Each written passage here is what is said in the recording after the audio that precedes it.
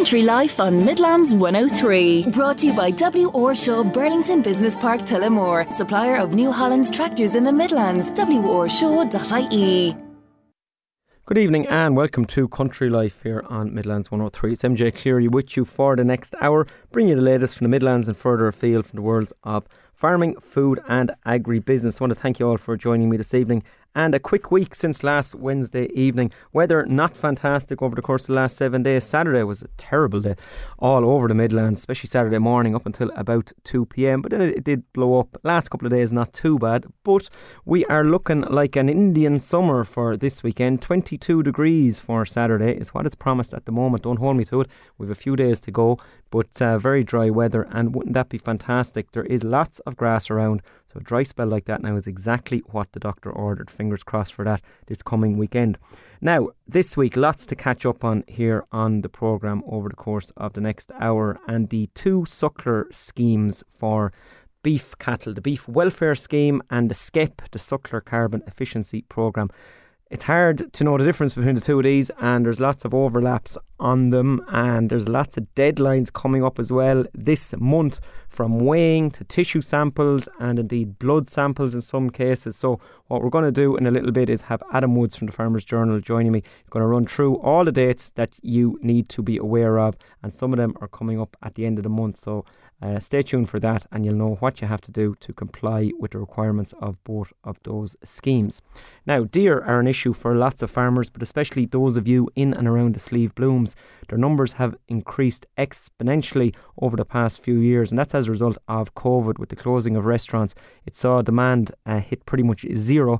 This led to a surge in numbers, in particular females, and they've gone on and on to multiply and multiply over the last couple of years. There's a deer forum has been set up to throw around some ideas as to what can be done about them, and one of these ideas is paying licensed hunters and farmers a fee per head to shoot deer. And it's one of the suggestions which seems like it's going to be taken on board. Ger O'Brien is a Kilkenny man, and he is secretary with the Irish Wild Deer Association. He's joining me later, and he's going to chat about these proposals and also just how expensive it is to purchase deer licences for given areas. And it's a bit of a head scratcher. The numbers are huge, and we want to try and get deers down, yet very, very expensive to get into certain areas. We're going to hear about that in a little bit. Now, the new forestry programme has officially been given the checkered flag. We've been waiting and waiting and waiting for this since the very start of the year. It was announced last December. It's now October, so we're about 10 months since it's been announced. It's officially been launched, but it has been overshone, I should say, by the findings of a review on farmers affected by ash dieback. So that report was published yesterday, and farmers who have suffered from ash dieback are looking for compensation, and until that comes, the new forestry scheme will struggle to get going. Later, Leishman and chair of the Laois Farm Forestry Producers Group, Michael McAvoy, will join me to chat about what exactly forestry owners feel would be a just and fair compensation. This Friday is the National Potato Day. That's the 6th of October. And a recent Board B survey has stated that potatoes are eaten in 98% of Irish households over the course of a given year. So essentially every house in the country has a potato on the table at some stage. And I'd say that 98%, if you were to ask how many days of the year, some households would be 98%. Again, I'd be guessing nearly 100. And Mike Neary is from Board B. He's part of the horticulture department there. He's going to chat to us later about the humble spud and just how popular it is in the country. That National Potato Day has been going for about 10 years now, and it is where we celebrate our potato, and it has such a deep-rooted history in Ireland as well, dating back so long. So we're going to talk to Mike in a little bit.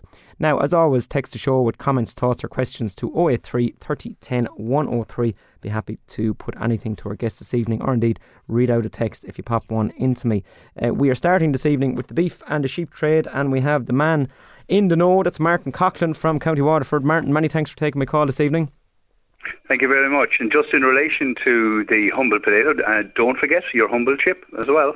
Well, would you believe, Martin, that's pretty much what this campaign is about. It talks about the potato, but it also talks about the really sustainable model that we have in Ireland, where we grow spuds and then they are cooked and eaten in local chippers, so usually just down the road. And it is one of those stories of can success. I just maybe put a slight damper on that, right? My local chipper in the town of Carrick-on-Shore, they have to bring in their chips from the UK. So the owner told me on more than one occasion over the last number of years, and apparently this is quite common, that whatever the requirement is for the type of chips they require, they're being brought in from the UK, which is kind of a huge anomaly when you give our love affair with the humble potato. Well, Martin, you're going to have to stay listening after you finish your contribution this evening. Yes. You're going to have to text me in, and I'm going to put that to Mike Neary at about 7:30. But we're going to move away from the spud for a moment, Martin, and we're going to ask you, how's the weather down in Waterford?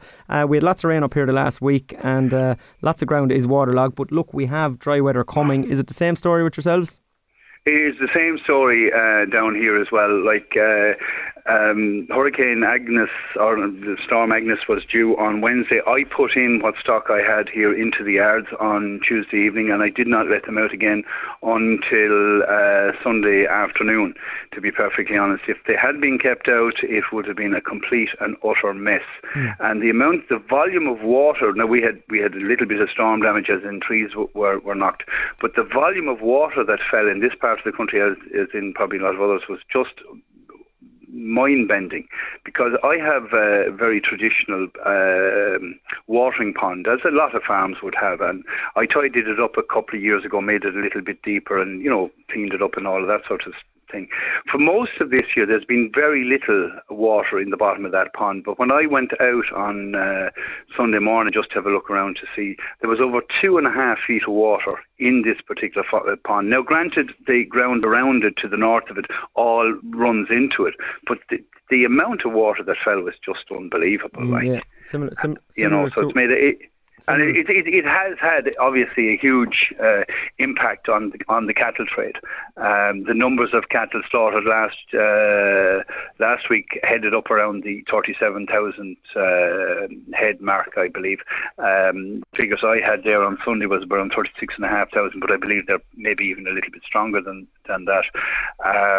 Which shows, like, when it comes to this time of the year, like you have only X number of choices to actually make. Do you keep the cattle, you put them in, or do you take a hit and say we will sell them now? Because the factories obviously took advantage of the situation, and they in effect pulled prices by almost 10 cents. Well, they're not necessarily prices, but their quotes. Some factories were quoting there on Sunday evening, Monday morning, like as low as $4.55. But my understanding is, from talking to a number of people, that very little are being bought at those prices, like $4.60 for bullocks, $4.65 for heifers, and maybe a little smidgen more in some places at this stage. So those factory prices, though, Martin, and this is a story I've been saying regularly on the programme over the course of summer, they don't translate across to the mart prices.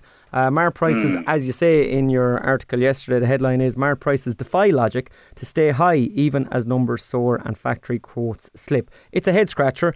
Who is buying these expensive store cattle? I was looking at Burr on Monday, Martin, you'd see regularly a small little store cattle, 350, 360, 370, Angus heifers, Whitehead heifers, they make an €850, €900, up on, not a million miles off, well, not quite €3 a kilo, but definitely north of 250. It's big money considering where the factory trade is at.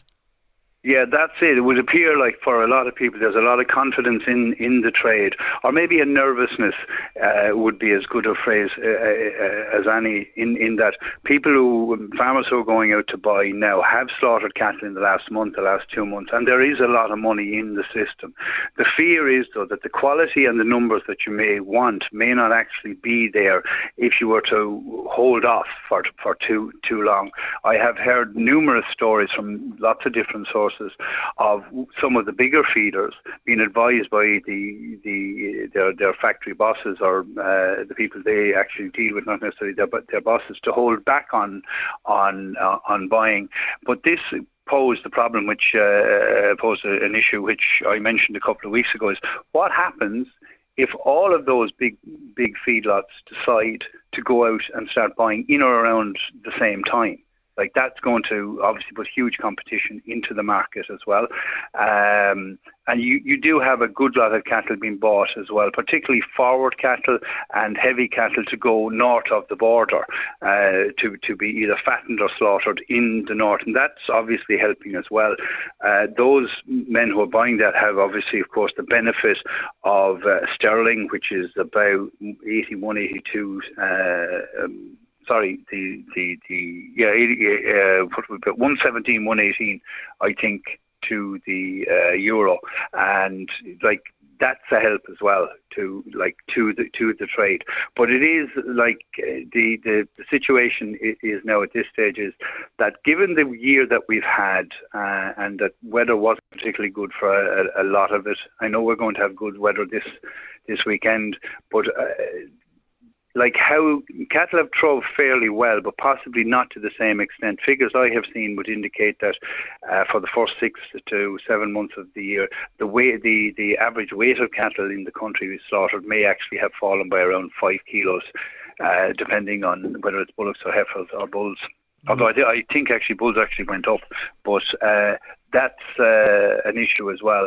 And men are coming to the situation now that where you have cattle on grass, exactly how much more thrive are you going to be able to get out of them now at the moment? And of course, when the factories pull the price, that puts an automatic nervousness into the trade.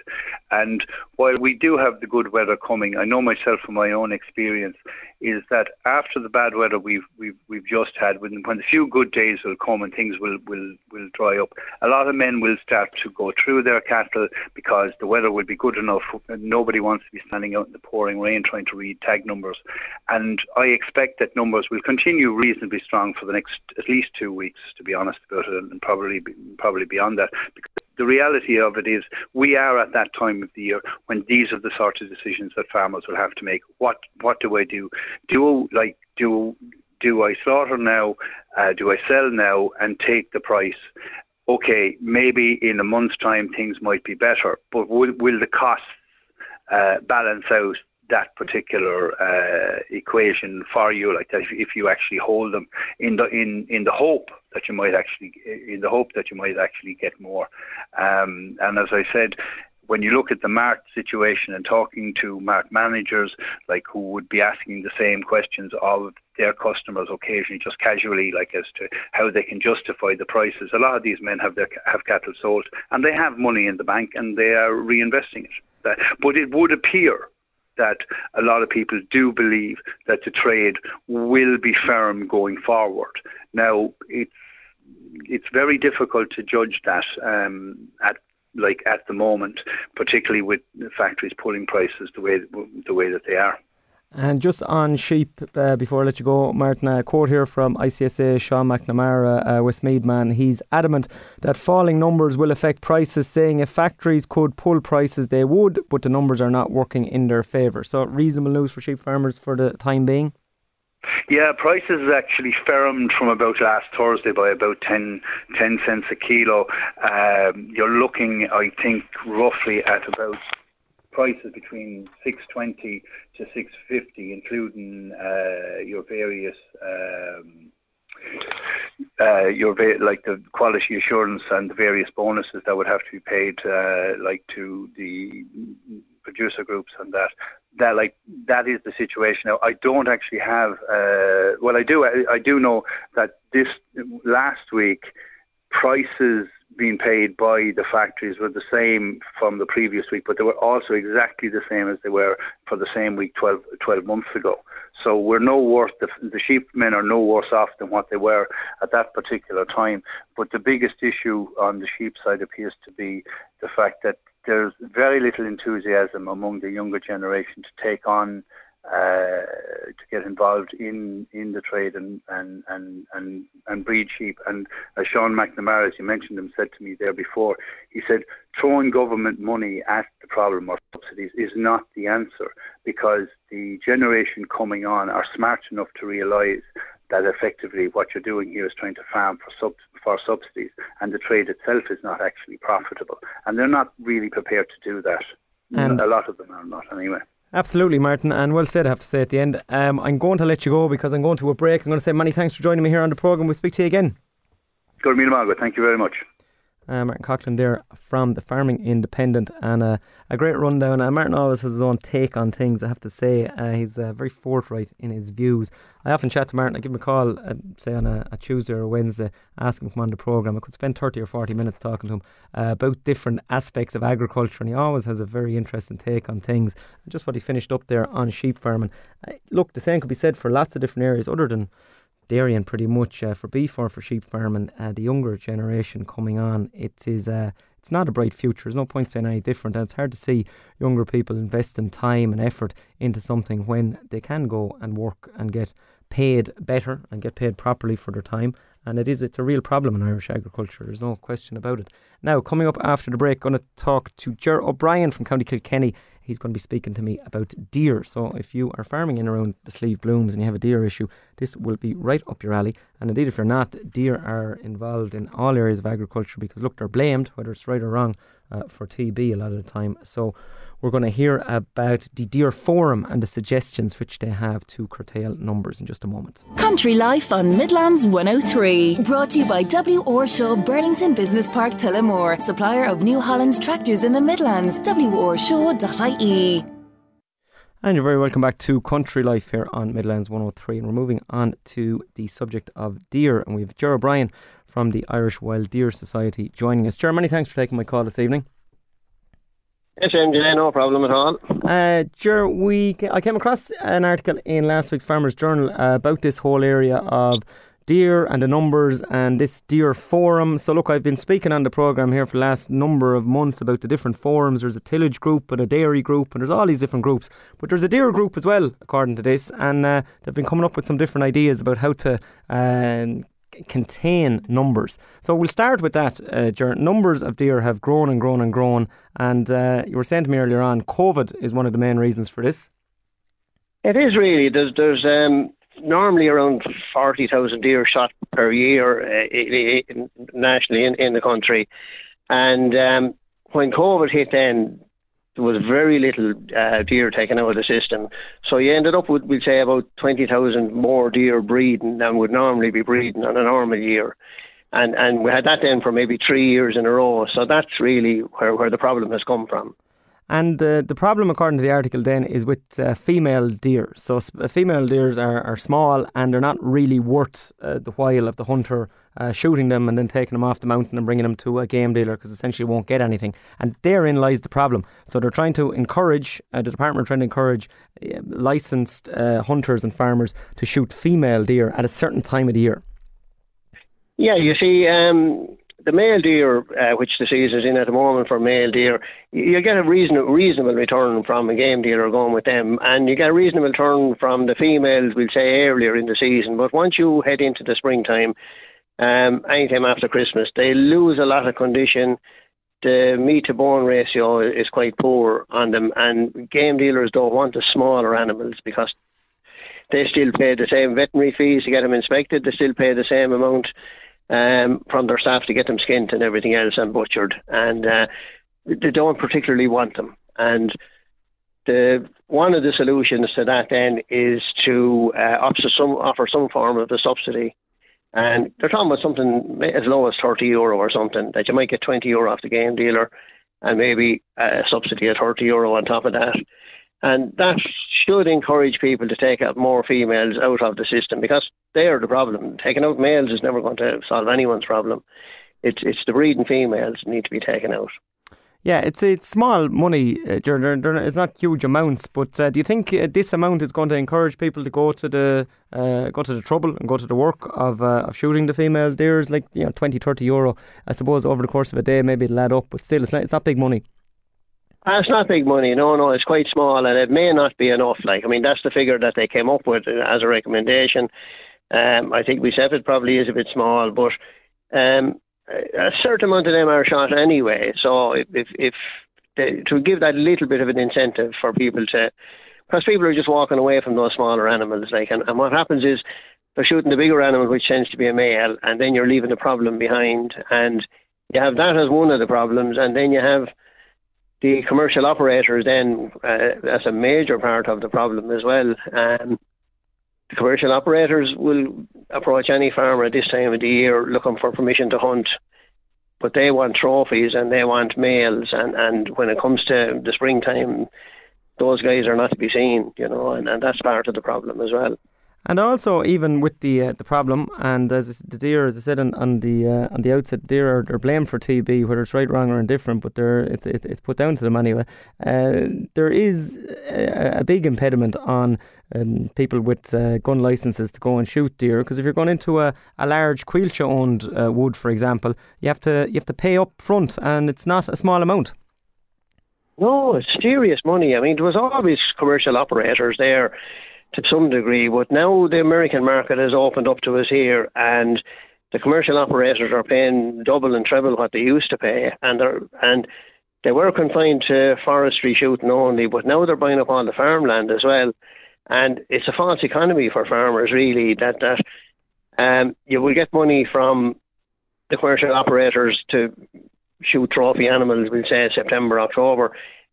Those guys disappear then in later on when the female season come in, and they will send in returns saying they're shooting females, but the game dealers will tell you directly that they're not getting the females from them. So that's where a lot of the problem is coming from. And no wonder then, Ger, that a lot of this goes underground and people start hunting, without, maybe not without permission. Look, landowners let them in, but there is a lot of people will go in, without the correct permissions, shall we say. But there's no question that this is going to happen if you're going to start charging huge amounts of money and people want to go in and hunt. So the problem really needs to be kind of ironed out and opened up and made more transparent. Yeah, the only advice we'd have for farmers in that regard is to, whoever they're letting on the land, first make sure that they're competent. In other words, because if you let on somebody on your land to hunt and you haven't satisfied yourself that they are competent and an accident happens, you're liable because you're obliged to make sure that person was competent to do what he said he was going to do. So make sure they're competent, number one, which they'll have either a HCAP cert or a Country Sports Ireland cert or an RGC cert. You'll have to have a cert from somebody saying they completed a course, and then they have to have insurance. And definitely the NRGC insurance is probably the best insurance, that and or the IFA insurance, of course. And but really important, before you talk about deer or anything else, those are the two things you must have. And again, then after that, then local. If you can get a local man, go for the local man, because he understands the area, he understands the lie of the land, he understands where cattle are and everything else, and the local man is not going to do any damage on you anyway, so those are the three things we recommend. Yeah, very good advice, Ger, no question about it. Lastly, Ger, I think there's a bit of a shortfall or a bit of a lack of connecting the dots myself. I was speaking to a friend of mine last week and he went for a meal and he had a fillet of venison, and I think it was €40 on the restaurant's menu. Venison is seen as a premium quality product in restaurants, and yet here we are in this position where people are getting small money to shoot them, and there seems to be almost a lack of joined up thinking as to how they can be made into a really commercially viable outlet for hunters. Yeah, well, as part of the Deer Forum that I was involved in, we also had Borbia there as well to see can they come up with some way of marketing the product, because venison is a fantastic product. It's a real low in fat and high in protein. It's a really good food handled properly. And a lot of people will say, I got venison, it was desperate, it was horrible, whatever.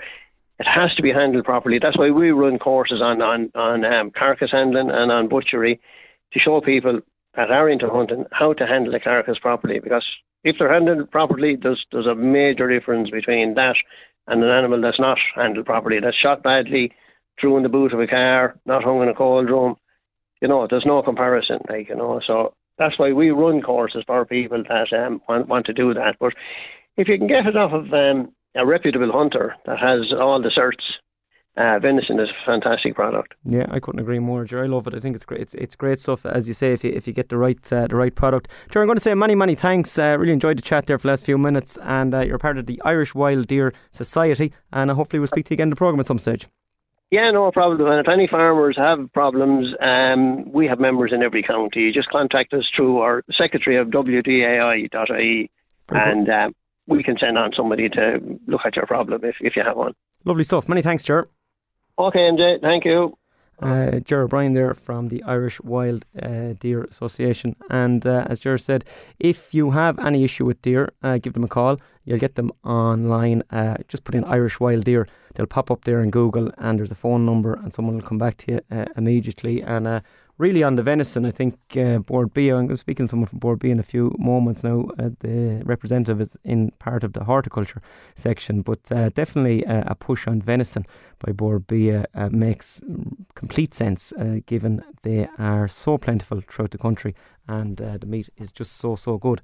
Now, coming up after the break, we're talking about the suckler schemes, so what you need to do if you're part of SCEP or if you're part of the Beef Welfare Scheme, and also we're talking about National Potato Day, which is occurring this Friday, so stay tuned for that. Country Life on Midlands 103, brought to you by W. Orshaw Burlington Business Park Tullamore, supplier of New Holland's tractors in the Midlands, worshaw.ie. And you're very welcome back to Country Life here on Midlands 103. Now we're looking at the suckler schemes and all the different dates you need, and we have Adam Woods from the Farmers Journal with us. Adam, many thanks for taking my call this evening. Good evening, MJ. You're multitasking this evening, Adam. You're minding small people as well in the background, Ger. Just outside rugby training here. Listen, if we hear any noise in the background, we know where it's coming from. You were down at the ploughing last week, down in our own neck of the, or 2 weeks ago, I should say, Adam, down in our own neck of the woods. How'd you fare out? Yeah, good. Look, it's great to meet people, MJ. A lot of people into the stand for the 3 days. I suppose some people disappointed with the number of livestock there. A lot of comments made about, I suppose, livestock. You know, a lot of people go to ploughing. I know ploughing is known for machinery exhibits, but a lot of people go there for the livestock as well, and I suppose some people were disappointed with the numbers there. Yeah, but, same was said to myself, actually, Adam. Yeah, it's funny you say that now. But look, it was a bit mucky, but look, it was what it was. People kind of had a smile on their faces. You sort of expect that of ploughing, don't you, in terms of that sort of... And in fairness, as you went on through the week, it wasn't near as bad as the first day, but it was just unfortunate, I suppose, that happened the first day. Yeah, 100%. These schemes, Adam, the SCEP and the National Beef Welfare Scheme, look, there's lots of dates here at the moment, and I kind of want to just iron it out here for our listeners, what we need to do on what given day. So if we just look at SCEP first, SCEP is the one, as farmers say, is this the one where you have to weigh the cows and calves? And the answer to that is yes. When does that need to be done by? That's the first question, Adam. Yeah, so that's the 1st of November, MJ. All weights with ICBF by the 1st of November. That can be submitted online on your Herd Plus account. So very, very important that the cow and calf is weighed on the 1 day. Very similar to Beef S, the scheme that we would have had in other years. It's the exact same, except this is part of SCEP now. It's part of the BDGP scheme or whatever. So those weights need to be submitted by the 1st of November, so it's only a little while away. And plus the big one there, the next date coming up there is the 16th of October, which is only around the corner, and that you have to be quality assured by the 16th of October to be part of that, we'll say, SCEP scheme. The department we have it in the paper tomorrow, the department have issued a press release today or some information today around actually if farmers have applied by the 16th of October for quality assurance, you can push that out to January in terms of actually getting quality assured. You won't get your SCEP payment in December when it should come if you're not quality assured. So there's 3,000 farmers out there, MD. You wouldn't believe this, but there's 3,000 farmers out there who haven't become quality assured yet and who are members of SCEP. So they really need to get in gear there and get that going.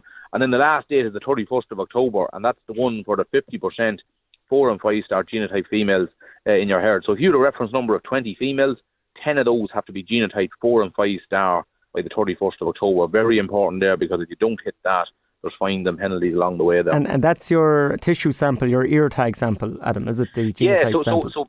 So basically, they have to be genotype. The females that are in your herd have to be genotype 4 or 5 star in the herd on the 31st of October. There's another one there then around sort of genotype, and 70% of the reference number of your calves has to be genotyped in any 1 year. So that's a separate, we'll say, genotype, and that's genotyping the calves in your herd. But for the females, that's the most important one coming up now on the 31st of October, 50% 4 and 5 star. Just to go through your cows, make sure you have enough, make sure you have maybe one extra, God forbid, maybe one passes away or something happens. You need to have, we'll say, the 50% figured out. And the overlap then with your skep, Adam, is and I see it here on your own paper on the journal from last week. I'm looking at it in front of me. Is the National Genotyping Programme. Now this is separate, and this is run by the ICBF. But if you get into this, and our deadline is the 31st of October, this is going to tick the box for you, essentially, for your genomic samples for skep going forward. I'm correct in that, am I? Yeah, absolutely, and it's really, really important we've a lot of new people joining skep that weren't on BDGB before. So if they join this scheme, they will actually get their cows done for free in 2023. But the big one for me is, a lot of farmers have asked me the question, should I join this genotyping program? The big one for me is, we're part-time farming at home. You tag your calves in the spring, and then you get the list of tags that you need to tag, will say come May or June, and you have to get it back in the cattle again to tag them for the genotyping scheme.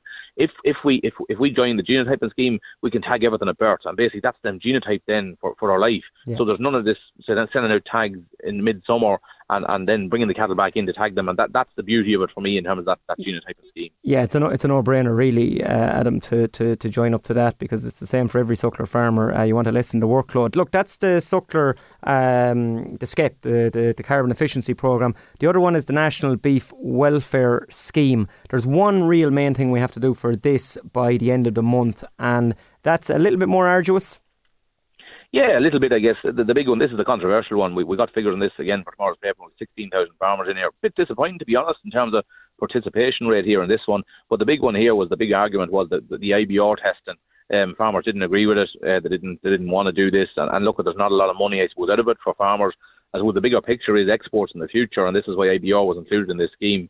We've got countries like France and Belgium and the Netherlands implementing IBR eradication programs. And in the future, if we don't have something similar, we may not get to those countries with calves. So it's really important that we start the ball rolling on that. And this is part of that in terms of testing the suckler herd for IBR.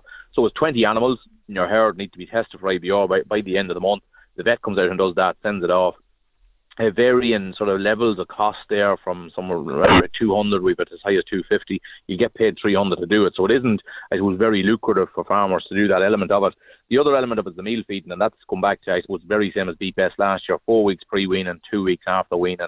Make sure your dockets to show that you fed meal during that time. And that's coming up around €35 a cow in terms of what they'll pay there in relation to the meal feeding element. So again, it's an important payment. It's 1,000 or 1,200 there for a suckler herd. So I was encouraging guys and people to go into it, but we've about 16,000 in it. Just a question on that, Adam, I'll let you go on this, is if you have less than 20 animals, say a fella has maybe 3 or 4 suckler cows, 3 or 4 weanlings, you just do them all, is it? Yeah, so you just, it's on a sliding scale in terms of based on the number of animals in your herd, and then you get paid on that in terms of the number of animals that you submit. So if you have less than 20 animals in your herd, no issue. You just test up to the number of animals that you have, and you send them off, and you get paid then. I think it's a sliding scale, 1 to 5, 5 to 10, 5 to 15, or 15 to 20, or something like that. Yeah, very good. Look, many thanks for that, Adam. We'll leave you back to the rugby training there, and you probably have hungry mouths to feed now when you go home. So you're a busy man this evening. Thanks, MJ. Lovely stuff. Thanks, Adam. Adam Woods there from the Journals. Look, they're your main dates. Please be wary of them and keep an eye on them. They're mainly for this. Look, the big one is you have to be quality assured by mid-October, okay? And then you are looking at sending off your tissue samples and sending off your blood samples as well, okay? And your weights have to be in by the end of the month. So a few things to do, but just make sure you get those done in order to get your payments. Now, we're moving on to the area of potatoes, and we have a man from Bord Bia. Mike Neary is the horticulture manager with Bord Bia, and he's a busy man this week ahead of National Potato Day on Friday. Many thanks for joining us, Mike. No problem, Andrew. Nice to talk to you. You're more than welcome, Mike. This is something I publicise this in the programme most years, to be honest, because of the scale, I suppose, is the word I should use, of the humble potato in the Irish market. And you're going to give us some figures in a moment. But your National Potato Day, it's been going on for north of 10 years now. It's a big event, and the reason it's a big event is because we have such a close relationship with the humble spud. Absolutely, MJ. And look, we do like to call it out every single year, because many people for many years thought that maybe we're losing our love of the potato and the consumption was falling. But it's interesting, over the last number of years, we've seen consumption grow again, and it's actually levelled off, which is quite encouraging. So of those people who are listening and going to the retailers to buy their potatoes, we buy roughly about 210,000 tonnes of potatoes in supermarkets across the country every single year. up to 98% of our households are buying into the potato category, which is great to see. And I suppose what we're trying to do this year, like we do every year, is to try and continue to promote the taste of potatoes, the versatility and the nutritional benefit of the potatoes. And we all hear about healthy diets and balanced diets as well. Well, as a carbohydrate source and a great piece of your diet, potatoes still hold that number one place in the majority of Irish households around the country. So one thing we're doing, and we might just let people know that they might go on to our own website, borbia.ie, or on to potato.ie, and on that there's a number of recipes specially commissioned for National Potato Day. You might get the people to go and try them a little bit, see how they get on, because they are quick, they are convenient, and they're a great part of our national diet.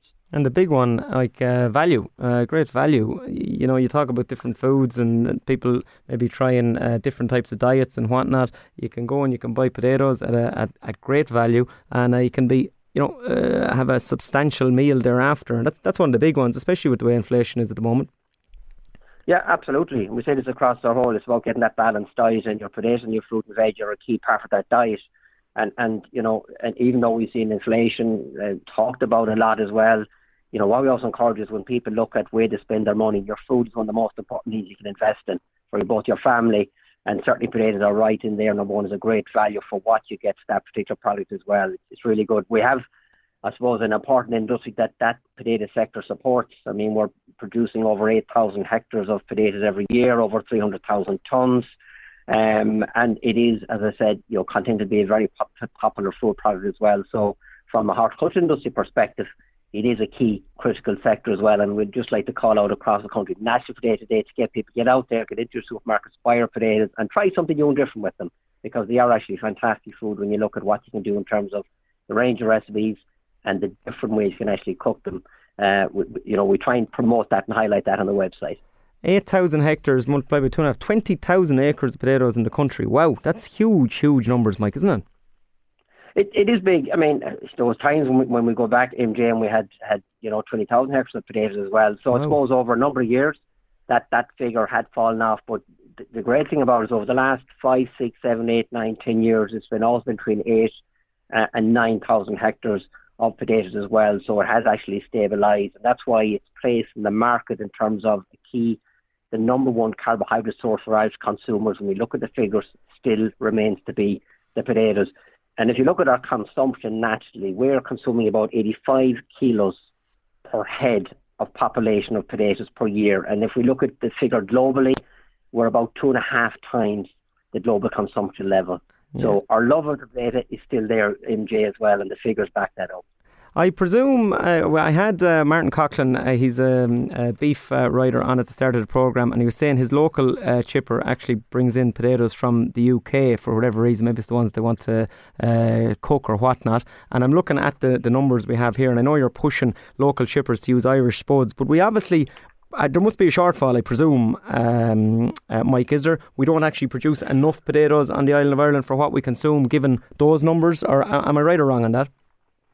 Yeah, well, I suppose we're talking there about particular varieties that are grown for the fresh chip market. The main variety grown here will be the marquee one. And yes, we do import, I think last year was about 50,000 tonnes of potatoes come in from the UK that went into, call it the chippers. But one initiative that we have been involved in, working closely with Teagasc, the Department of Agriculture and in the IFA, is to trying to encourage an increase in the area of potatoes that we grow for the fresh chip trade. And that is coming from a very small base, as you say, but it is starting to grow. And one of the initiatives we're promoting this year is in the south of the country. And what that is doing, there's a chip shop chain there based in County Cork, and currently they're sourcing all their chips from Irish, or their chip potatoes from Irish growers, Irish producers. And we're starting to see that grow. So I think when we talk about the opportunities and the potential to replace imported products, we certainly see a big opportunity there, and we start to see that happening with some growers in the country as well, and we expect to see that grow in the coming years. Very good, Mike. I'm going to say many thanks for joining me and publicising National Potato Day, and we'll say many thanks for joining me here on the programme. Nice to talk to you, MJ. Take care. Bye now. Bye-bye. Mike Neary there, Horticulture Manager from Bord Bia, and that is this Friday, National Potato Day. And what you would like to see is the potato growers getting paid properly for growing those potatoes and bringing them all the way to market, because it's a tough game, no question about it, especially when the weather goes against you when you're getting them out.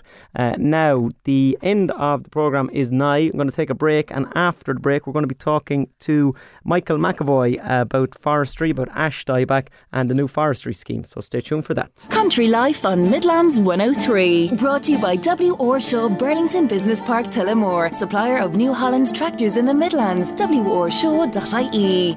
And you're very welcome back to Country Life here in Midlands 103. Now we're moving on to forestry, and I have Laoisman Michael McAvoy on the line. Michael is the chairman of the Laois Farm Forestry Producers Group. Michael, thanks for joining me here this evening.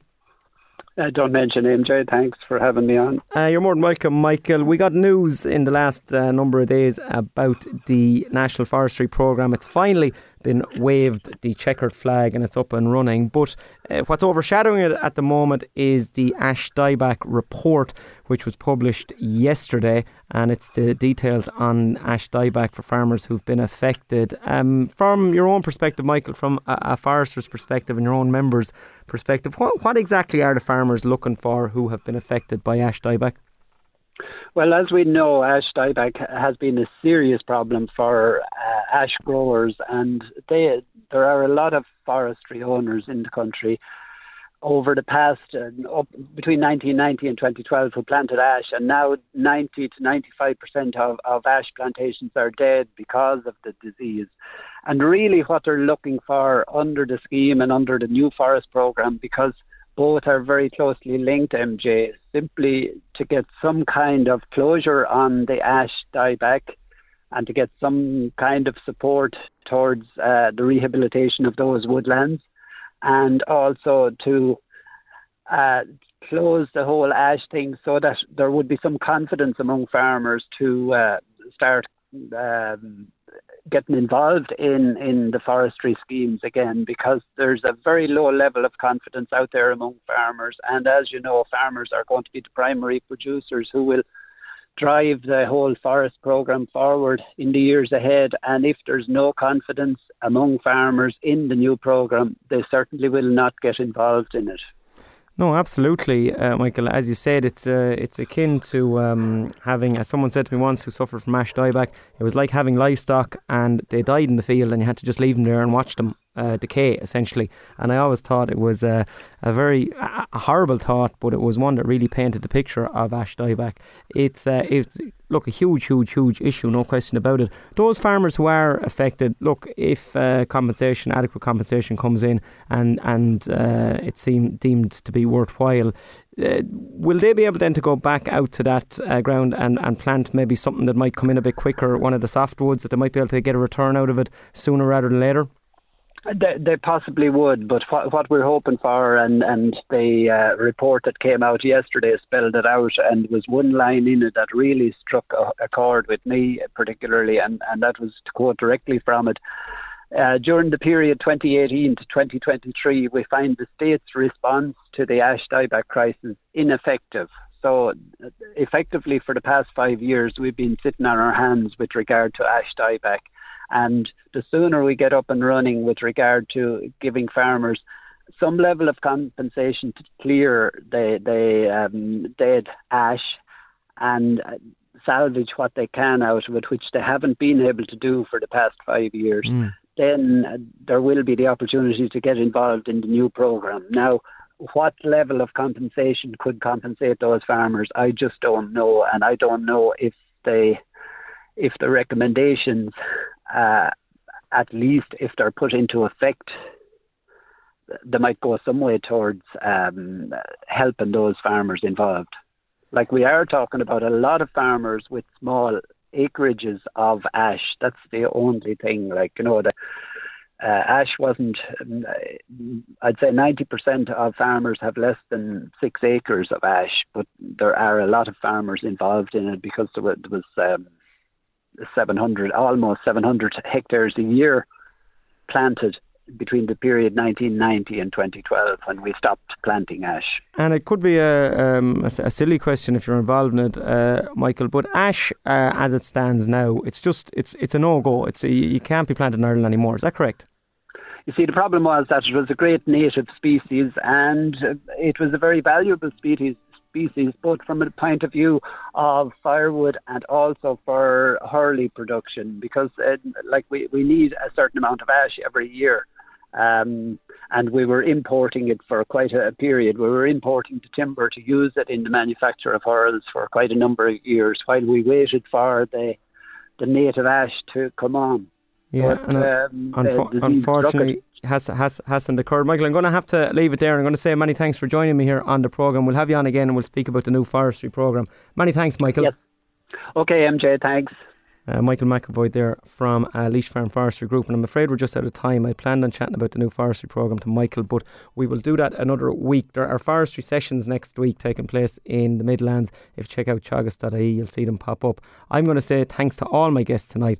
I'm going to say thank you for joining me. I'll be back this time next week. Shows repeated Sunday morning 7am till 8am, and we'll see you next week. Good night, God bless. Life on Midlands 103, brought to you by W. Orshaw, Burlington Business Park, Tullamore, supplier of New Holland's tractors in the Midlands. WORshaw.ie.